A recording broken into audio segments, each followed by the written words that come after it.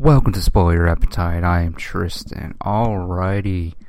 Let's do this, man. Let's do this. It's, got everything to record this podcast. I got my Coke and rum here right now in my red little cup with some ice. Ready to talk about some things and whatnot.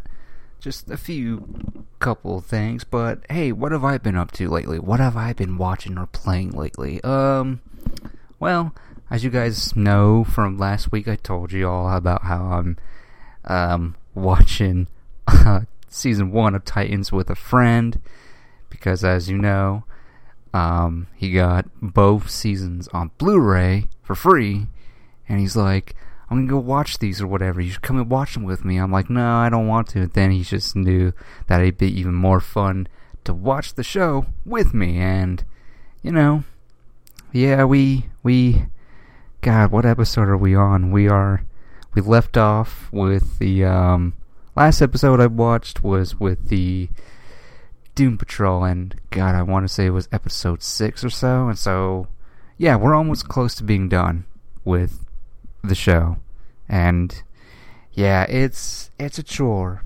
and how do I feel about now, rewatching it again? You know, it's, I don't know. I mean, it's still very much the same feeling I got when I first watched it. And now, watching 2 episodes, you know, every time I go over to my friend's house and watch it with him, watching 2 episodes at a time.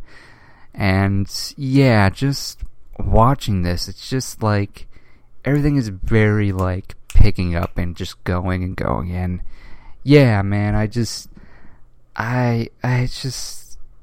just not, I don't know, the writing's not there for me, and, you know, again, the only thing I like is everything that deals with Starfire, and her having to come up with, you know, trying to figure out who she is, or whatever, and she knows she's connected to Raven somehow. She's been there to either, you know, go with Rachel and all that business and stuff like that. So yeah, there's that, and you know, also, so after we're done with that, I watch him play some Arkham City, and yeah, because he's never played Arkham City, and man, it's a chore. It's a chore to watch him, and it's just like, this is not, you know, I mean, he's starting out, he's trying, and, but he's failing miserably, but hey, I'm just there to guide him or whatever, because if I really wanted to, would have beaten half the game or whatever for him and whatnot. But yeah, that's what I've been doing. And today, what did I do today? Basically slept, just ate some stuff. But I did watch a movie today. I watched a movie today, and you know, it's not part of my topics or whatever, but you know, I'm just catching you guys up on what I've been doing lately. And lately, I think like an hour ago, I finished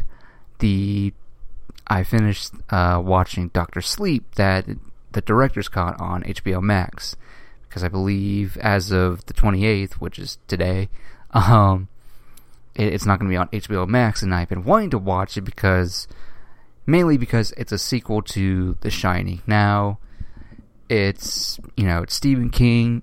And personally for me, never read the novels. I don't even think I've ever read a Stephen King book, honestly. I've never read them. I've only been introduced to his movies or whatever. I think the only Stephen King movie I can recall that I've seen is The Shining, and that's it. So, yeah, no, I'm sorry. I've seen both It movies. So there's that. And yeah, I'm not sure why I went to go see It, honestly. Not sure what drew me to It Chapter 1, but, you know, dug those movies. But, yeah, The Shining was the first Stephen King adapted into a movie, which I saw, and, you know, it's easily, like many horror fans, it's one of my favorite horror movies of all time, and, you know, the fact that there's a sequel to that movie is interesting. I remember hearing about it, and then, you know, Ian McGregor's playing Danny Torrance, and it's like, oh, okay, cool. And then I saw the marketing, and then I guess it just, I guess I just never had the time to watch it until, just an hour ago, finishing it. Yeah, man, this movie is one of those examples of doing a sequel to a movie decades later that's done right, We've had, what other movies can I give a good example? Blade Runner 2049 comes to mind. I felt like the sequel to Blade Runner 2049 was very much, was worthy as a sequel. Like, it very much felt like, yeah, you're expanding on the Blade Runner world and whatnot. And so, with Dr. Sleep, it's very much, it's, for those that don't know, for the longest time, since the very beginning, Stephen King was not a fan of Stanley Kubrick's adaptation of his book, The Shining, but as time passed on, many people love it, and it's regarded as one of the best horror movies of all time. And it's a big, tall order to do a sequel to one of the greatest horror movies of all time, and so it's a tall order. And I know there's going to be hardcore fans who are against it. I mean, for me, I'm willing to give anything a shot, especially if, the marketing is good or whatever. Like, if the marketing can draw me into it, I'll definitely check it out. And, having finishing it, or at least the director's cut, I really enjoyed it. I really dug it a lot.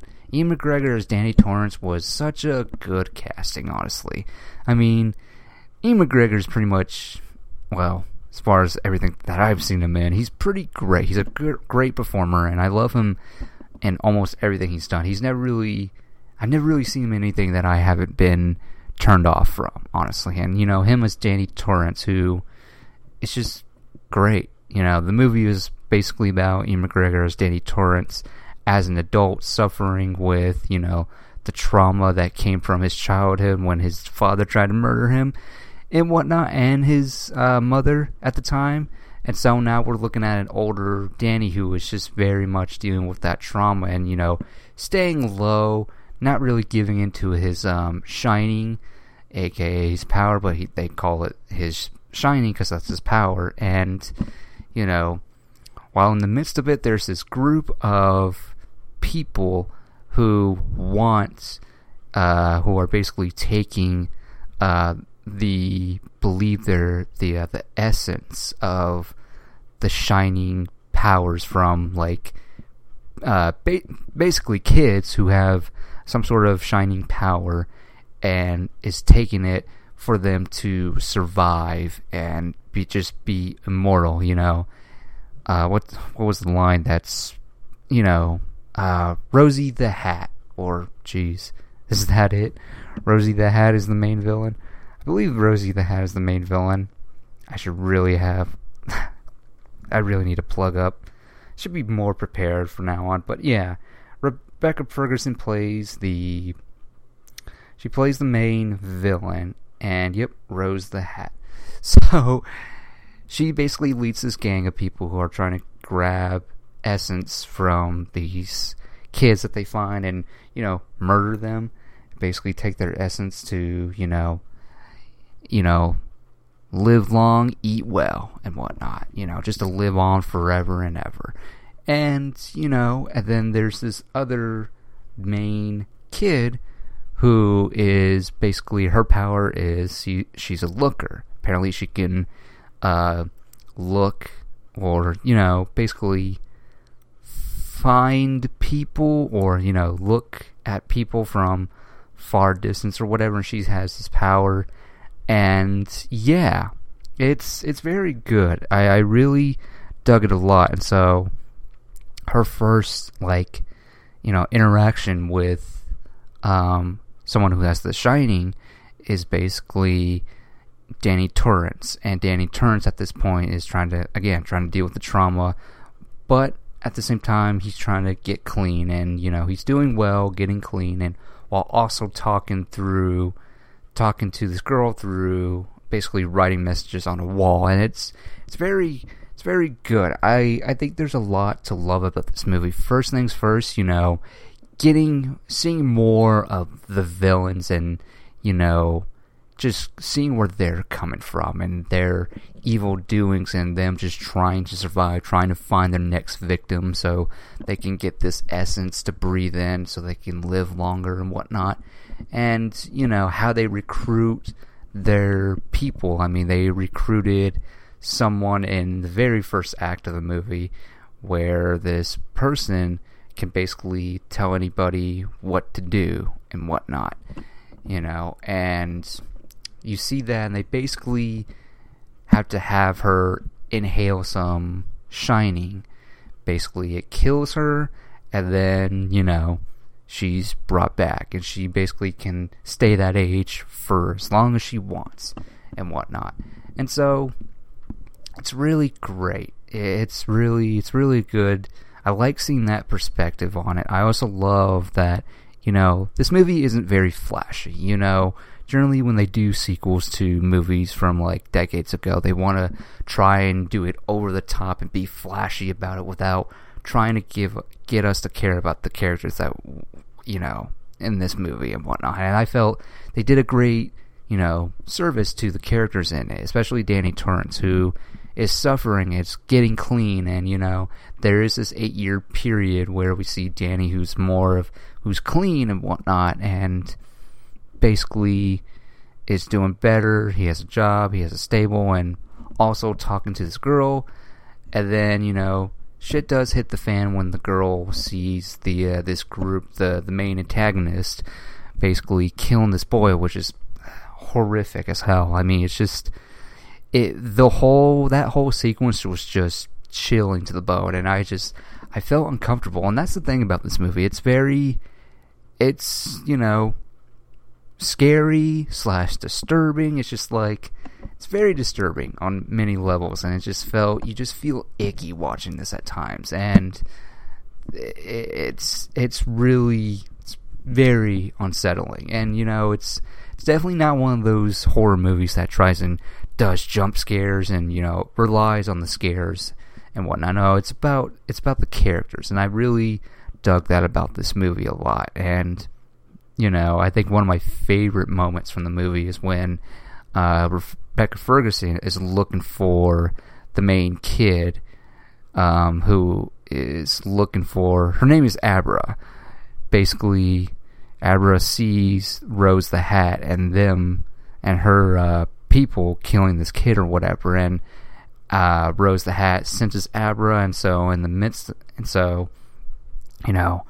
basically Rose the Hat is basically we gotta find her, and we gotta basically drain her, but not kill her, just drain her essence to stay as long as we can. And it's really great. And so there's a sequence where Rose the Hat goes looking for her, not physically, but mentally, sort of like a out-of-body experience. I'm not sure what the word is called, but you know what I'm talking about.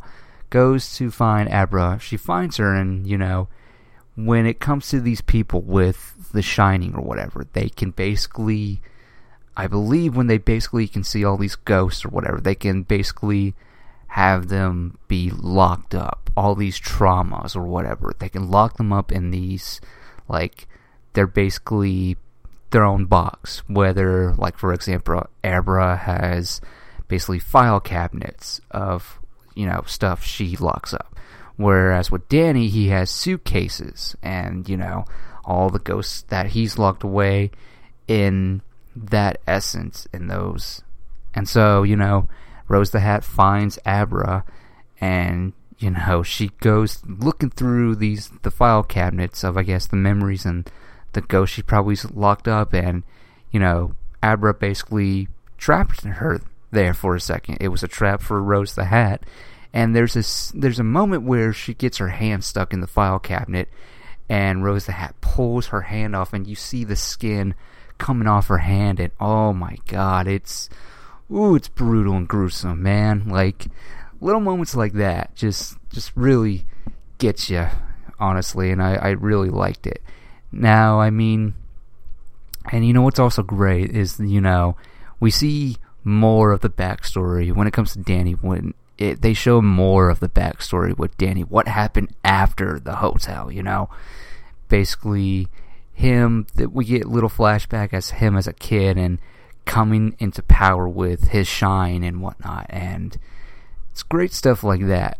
And the last third act does deal with, very amazingly in the movie, Danny and Abra team up, and Danny brings a friend over who basically gave him a job to take out the group, Rose the Hat's group or whatever, and it's very great till it leads to, it's just Rose and Abra and Danny. And so Danny is like, we're gonna, basically go to Colorado, and the whole last sequence is in that hotel from the first movie, and it's great. I mean, Chris Stuckman said it best. I mean, there's a certain type of fan service. Fan service can be good if you do it the right way. And, with Dr. Sleep, I felt like they did it the right way. They gave you these first two acts of just this building of the characters and this tension between, Rose the Hat and her people against, Abra and Danny. But more of like that more happens in the second act. But, it's just this building, getting you to care about these characters, that then you get the big payoff where the big showdown happens between Danny, Abra, and Rose the Hat, and it's great. I thoroughly enjoyed it, and of course the callbacks are there, and it's really great. I really dug it a lot.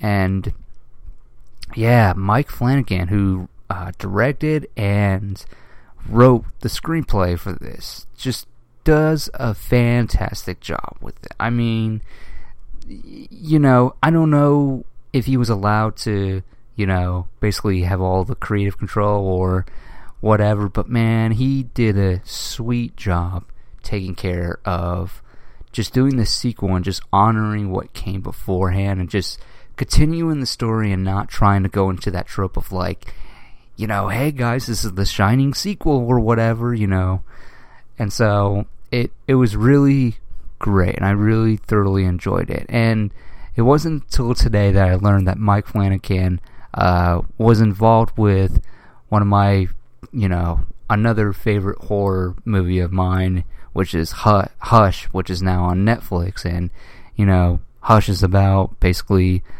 about a girl who's deaf trying to defend herself against a guy who's trying to come into her house and kill her and whatnot. So the fact that he was a part of that just makes me feel like I think I need to start watching more of Mike Flanagan stuff. And yeah, man, Dr. Sleep, I really enjoyed it. There's a lot to love about it, whether it's, the performance from Ian McGregor or Rebecca Ferguson as Rose the Hat, or the little girl that played Abra, and it's just phenomenal. And what's also phenomenal was the fact that, I imagine it would have... I'm so glad they didn't go with the CGIing the, what's it called? Danny's mother and dad, because, I imagine they had to do, like, a young Jack Nicholson. That would have, with CGI, that would have taken a lot of money. But I love the fact that, at the end of the day, they recasted it, and I'm sure, some people are not going to like that, but for me personally, I just felt like it's more about the character more so than who's playing the character. Like, I mean, yeah, the girl, the actress that they got who plays the Danny's mom looks almost exactly like the actress from The Shining, and it's, and they do show the dad, he's in it actually, and they recasted it, and I thought he did a great job as well. And so, yeah, man, Dr. Sleep was really good. I really dug it a lot. So, yeah, that's my quick thoughts on Dr. Sleep for you. So yeah, let's get to the news, shall we? Because that's all I did since I last was on here recording. Let's talk about just a few things I have on here, honestly. And the first one being the Army of the Dead trailer has a teaser trailer. Coming from Zack Snyder, this is going to debut on Netflix, and we got a teaser look at it, and, you know, it's a teaser. There's really not much going on. So it's basically a zombie apocalypse happening in Las Vegas. And yeah, there's not much to talk about, honestly. There's just a lot of cool shit. Just seeing zombies and a lot of action. And yeah, I'll check it out because, you know, I want to see what Zack Snyder does when he's not adapting property. Because it seems like, you know, the only original films that he hasn't adapted that aren't adapted are the Owl movie, and then Sucker Punch, and then, yeah, that's pretty much it. Because everything else he's done is basically purely adapted, with 300, Watchmen, the DC movies, the Dawn of the Dead remake or whatever. So yeah, I'm very curious to see what he does outside of adapted material. So yeah, I'm looking forward to watching this because I'm just curious to see what Zack Snyder does outside of adapted material. But yeah, but overall, there's really nothing to there's really nothing much to say about that teaser trailer because it's not a trailer. So once we get another trailer, there's probably more to talk about it. But yeah, that's just kind of my quick take on it. So the creators of Avatar want to expand the universe. Avatar: The Last Airbender, that is, not the James Cameron Avatar movies.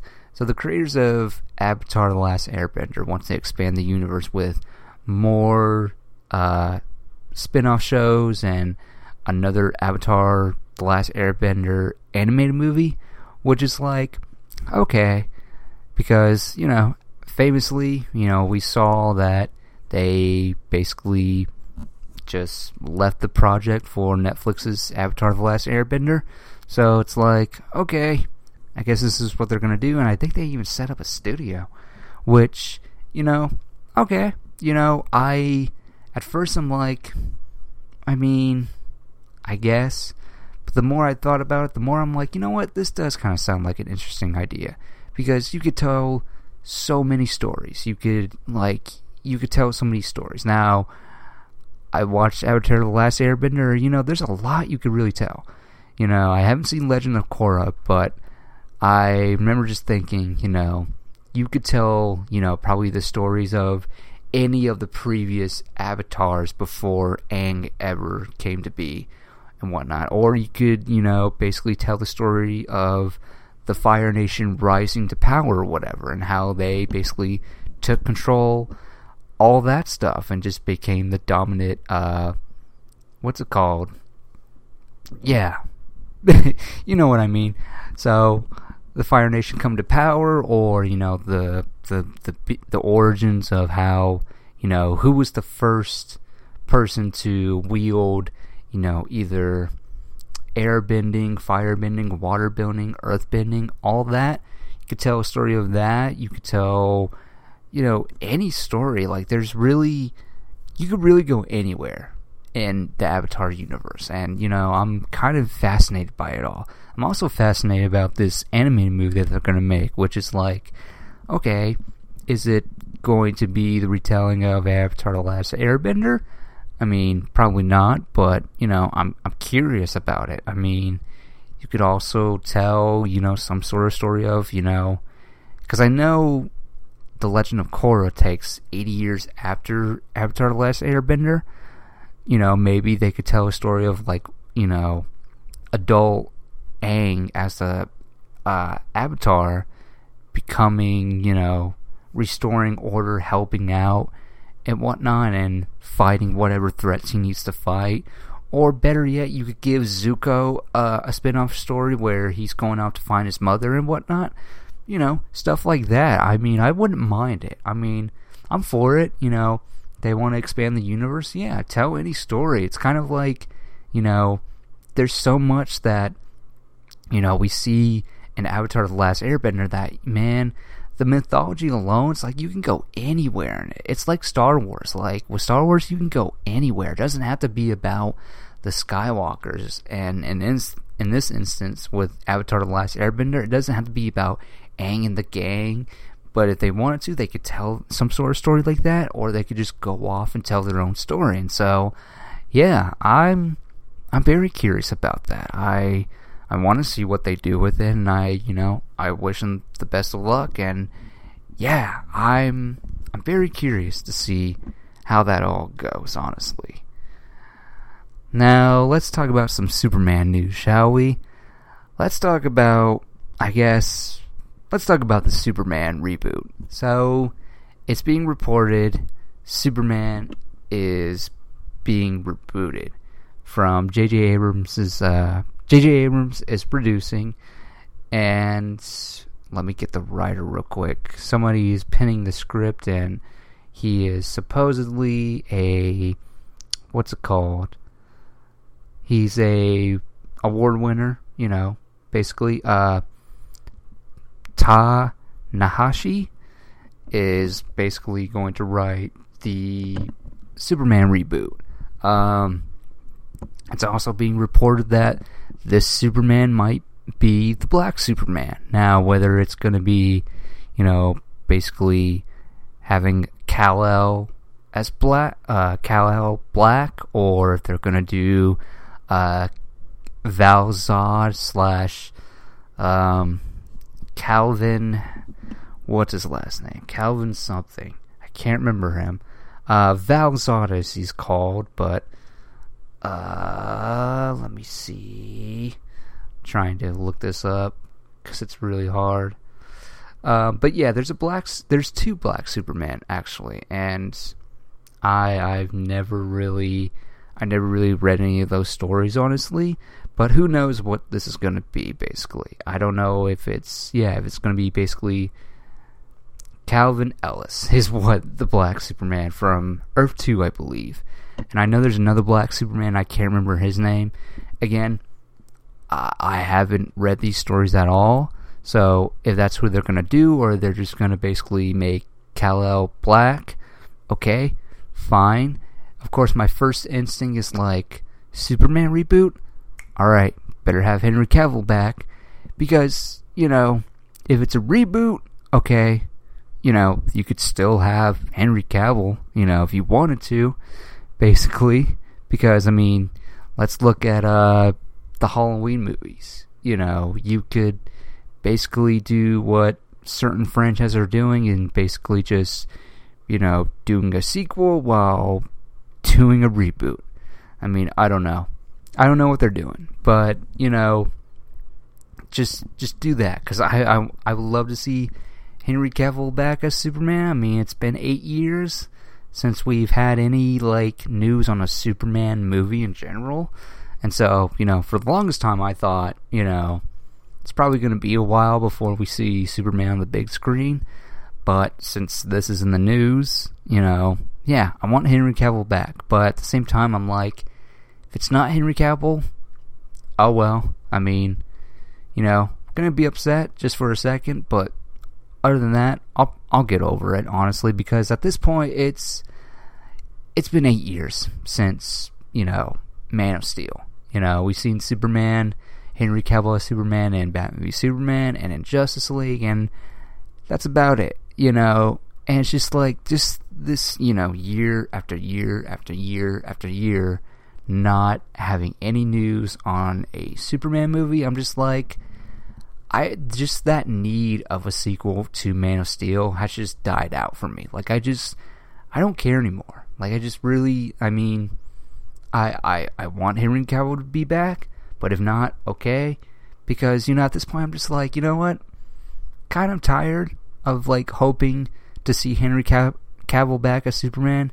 Because it's been so long, and it's like, you know what? You do whatever you want. You want to reboot Superman? Alright, go for it. It is what it is. I still have Man of Steel, and I'm always going to love Man of Steel. And, yeah, it's a bummer, but at the same time, I've given up on the idea of seeing Henry Cavill coming back as Superman. I'm just like, you know what? It is what it is. And if there's any teeny tiny hope that he's coming back, great. But at the same time, there's not enough hope for me to be like, yes, I'm ready to see it. There's not enough energy or excitement or whatever. I'll be excited when they announce, yeah, we're bringing Henry Cavill back as Superman. Like, that's when I'll get excited. But until then, I'm not going to play this, is he or is he not kind of game. I'm just like, okay, if they're going to reboot it, fine. I've been here before. I've seen so many iterations of Batman. I've read so many comics, and, there's been different writers for Batman, and I've read those stories, so I'm not upset about it. And so this whole reboot Superman, it's like, okay, but if you want to tell, you want to make Superman black, all right, fine, go for it.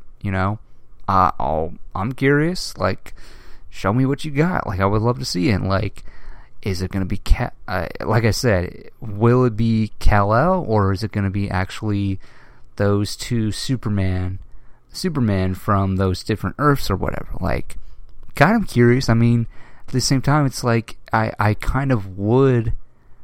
Now that I'm talking about it, it's like I kind of would love to see an Earth 2 sort of DC universe kind of deal, I'd love to see, a black Superman and, all those characters, all those different versions of those characters on a different Earth that, the average person isn't, familiar with. So, yeah, as a fan, I'm just like, that does kind of sound interesting. Like, an Earth 2 sort of DC cinematic universe. I think I just convinced myself that if they wanted to do this, hell yeah, do that. Like, I mean, I don't know. I mean, are all the main superheroes on Earth 2 black? Because, yeah, why not? I mean, what's their story? Or, I don't know if Earth 2 is the Flashpoint Batman, but, I mean, if he is, then, oh man, Thomas Wayne Batman teaming up with Calvin Ellis, who is apparently Val-Zod, and I guess Val-Zod is his father is Zod. So, yeah, man, you know what? I just convinced myself. If that's where they're going with this, yeah, I do want to see that now. I really do want to see that now. That's pretty awesome. Yeah, man. Just the things you could do and not have to, seeing those stories bring to the big screen and not the typical Kal-El Superman stories, whatnot. Yeah, I would like that. I would actually like that, to be honest. So yeah, I say, if that's what we're getting, Earth 2 DC Cinematic Universe, hell yeah, bring that on. So yeah, I think, now I'm excited for this reboot. So yeah, but yeah, that's kind of how I feel about it. Now let's continue on by talking about Superman, and that is, let's talk about the Superman and Lois CW pilot premiere episode. Man, all I can say is, where do I even begin? I don't know where to start, honestly. I really don't. Now, for me, seeing Tyler Hoechlin as Superman on Supergirl, I like him as, Superman. He's very much got that, he's very much reminds me of the Boy Scout Superman, good-looking Superman doing his, doing the right thing, having no struggle at all. And, he's vastly different from Henry Cavill Superman, obviously. So, the fact that he's getting that iteration is getting a CW show is like, okay, so we're bringing Superman back on the small screen. That's pretty neat, I guess. And, it's coming to the CW, and, I mean, look, lately, I don't know, CW, DC shows these days, I'm just like, I'm kind of starting to fall out of them. I mean, I'm still going to watch Flash, Legends, and now Superman and Lois, and Black Lightning, which Black Lightning is on its last season, unfortunately. And that's it. I don't think I want to start any of the new shows. I mean, I don't even know if I want to give Wonder Girl a shot, because I'm just like, I don't know. But I will say this. I'll give it 3 episodes. And if it's anything like Superman and Lois, yeah, I'll probably still keep around. But, let's talk about Superman and Lois. I was not surprised how different it was going to be. I was not surprised. Because, we saw the trailer, and judging from that trailer, I got the sense that this is going to be different. And upon, finishing the pilot episode, I was not expecting it to be so vastly different from previous CW DC shows. Because of one simple factor, and that is the story structure. The story structure we haven't seen this before. It's very different from the other DC CW shows. In the sense of like, okay, if you've never seen a CW DC show, it breaks down like this for those shows. They have a problem. So the hero has a problem. Problem gets introduced, hero goes and faces that problem, gets his ass kicked. Okay, gotta hold back, gotta find out what's the weakness, how do we defeat this character or whatever.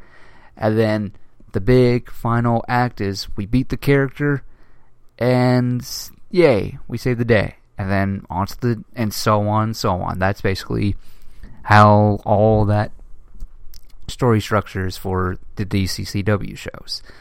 And really, you could kind of apply that for all their shows, honestly. But with this one, not the case at all.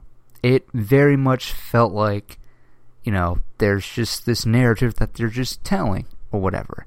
And what's even more incredible is like, we don't see Superman in the suit as much. We see him in the very beginning and, at the very end. And that's pretty much it.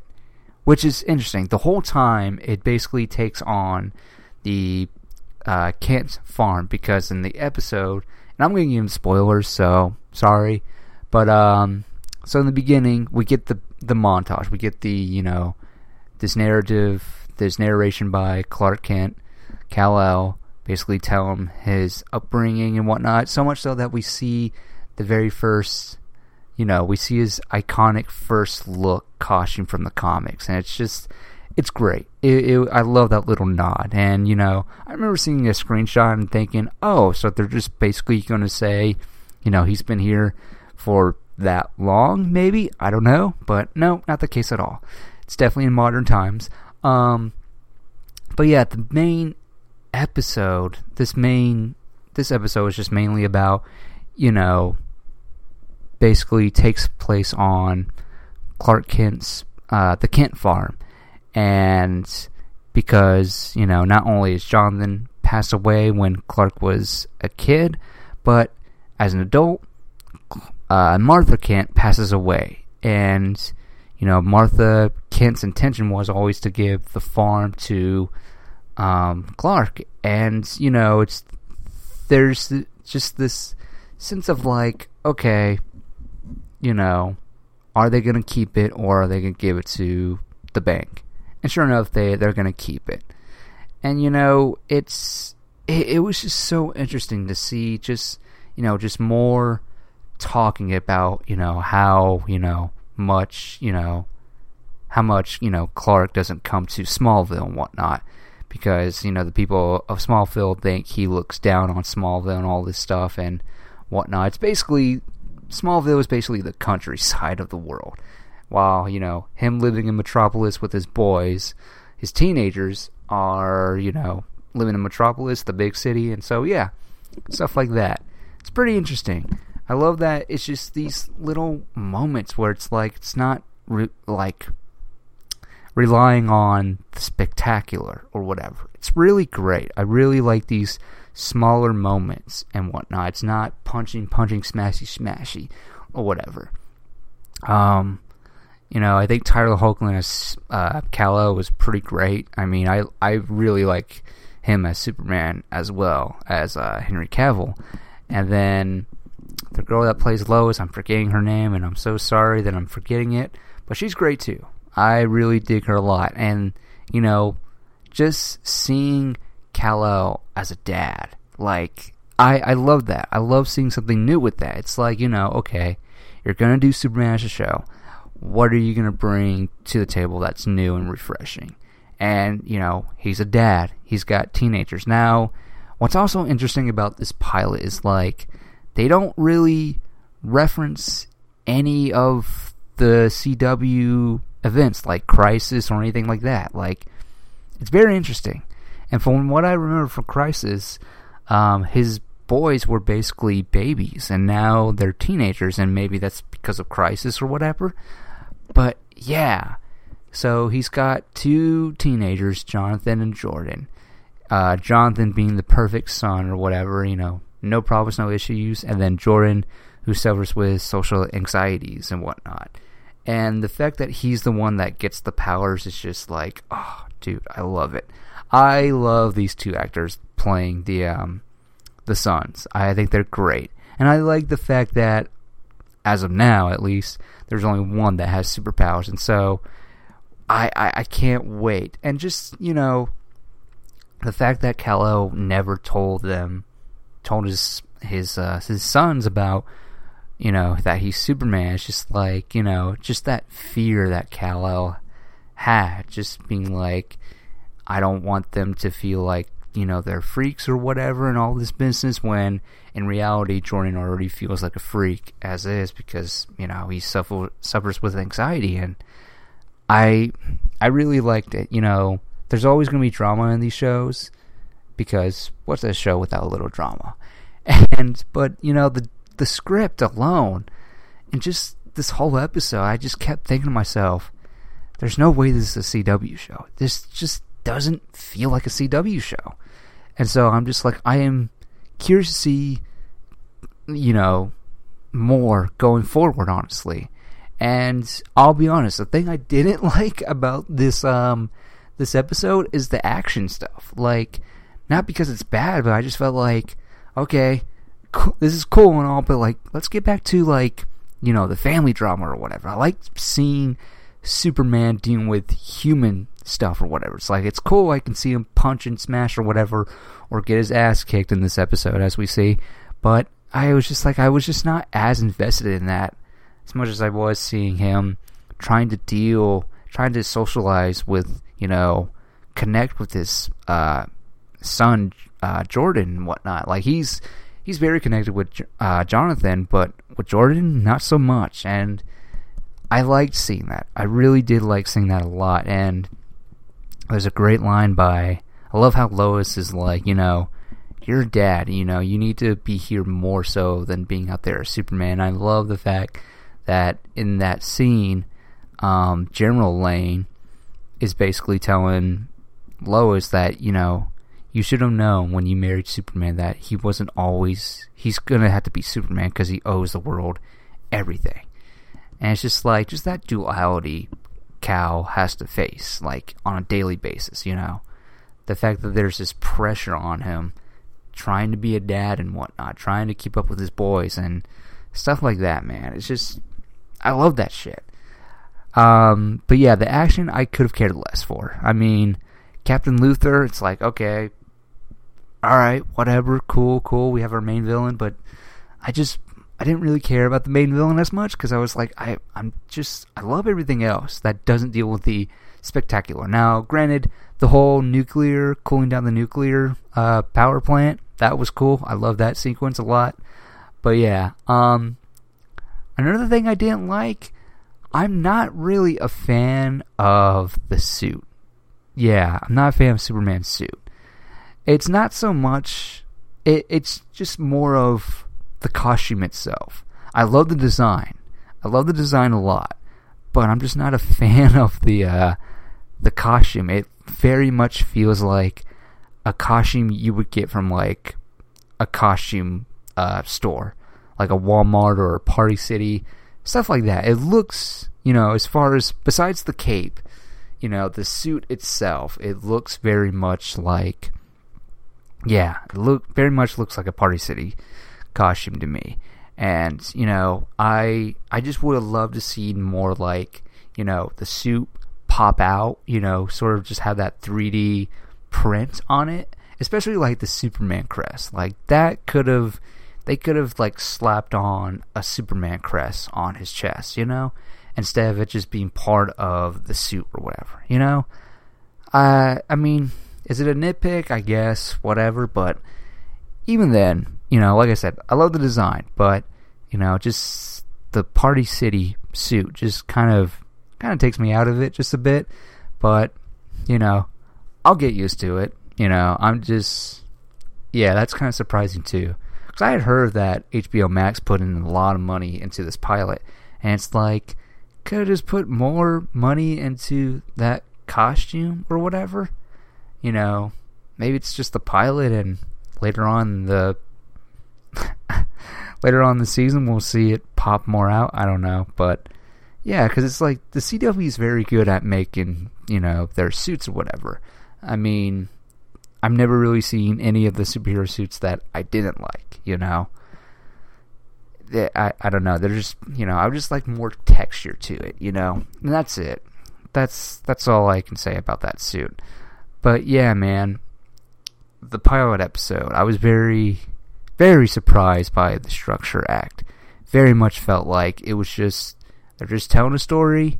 They're not worried about the threat or whatever. They're dealing with their family drama. And yeah, man, I was very hooked in. And I can't wait to see more. I am very curious to see what happens next. And I don't know how many episodes there are.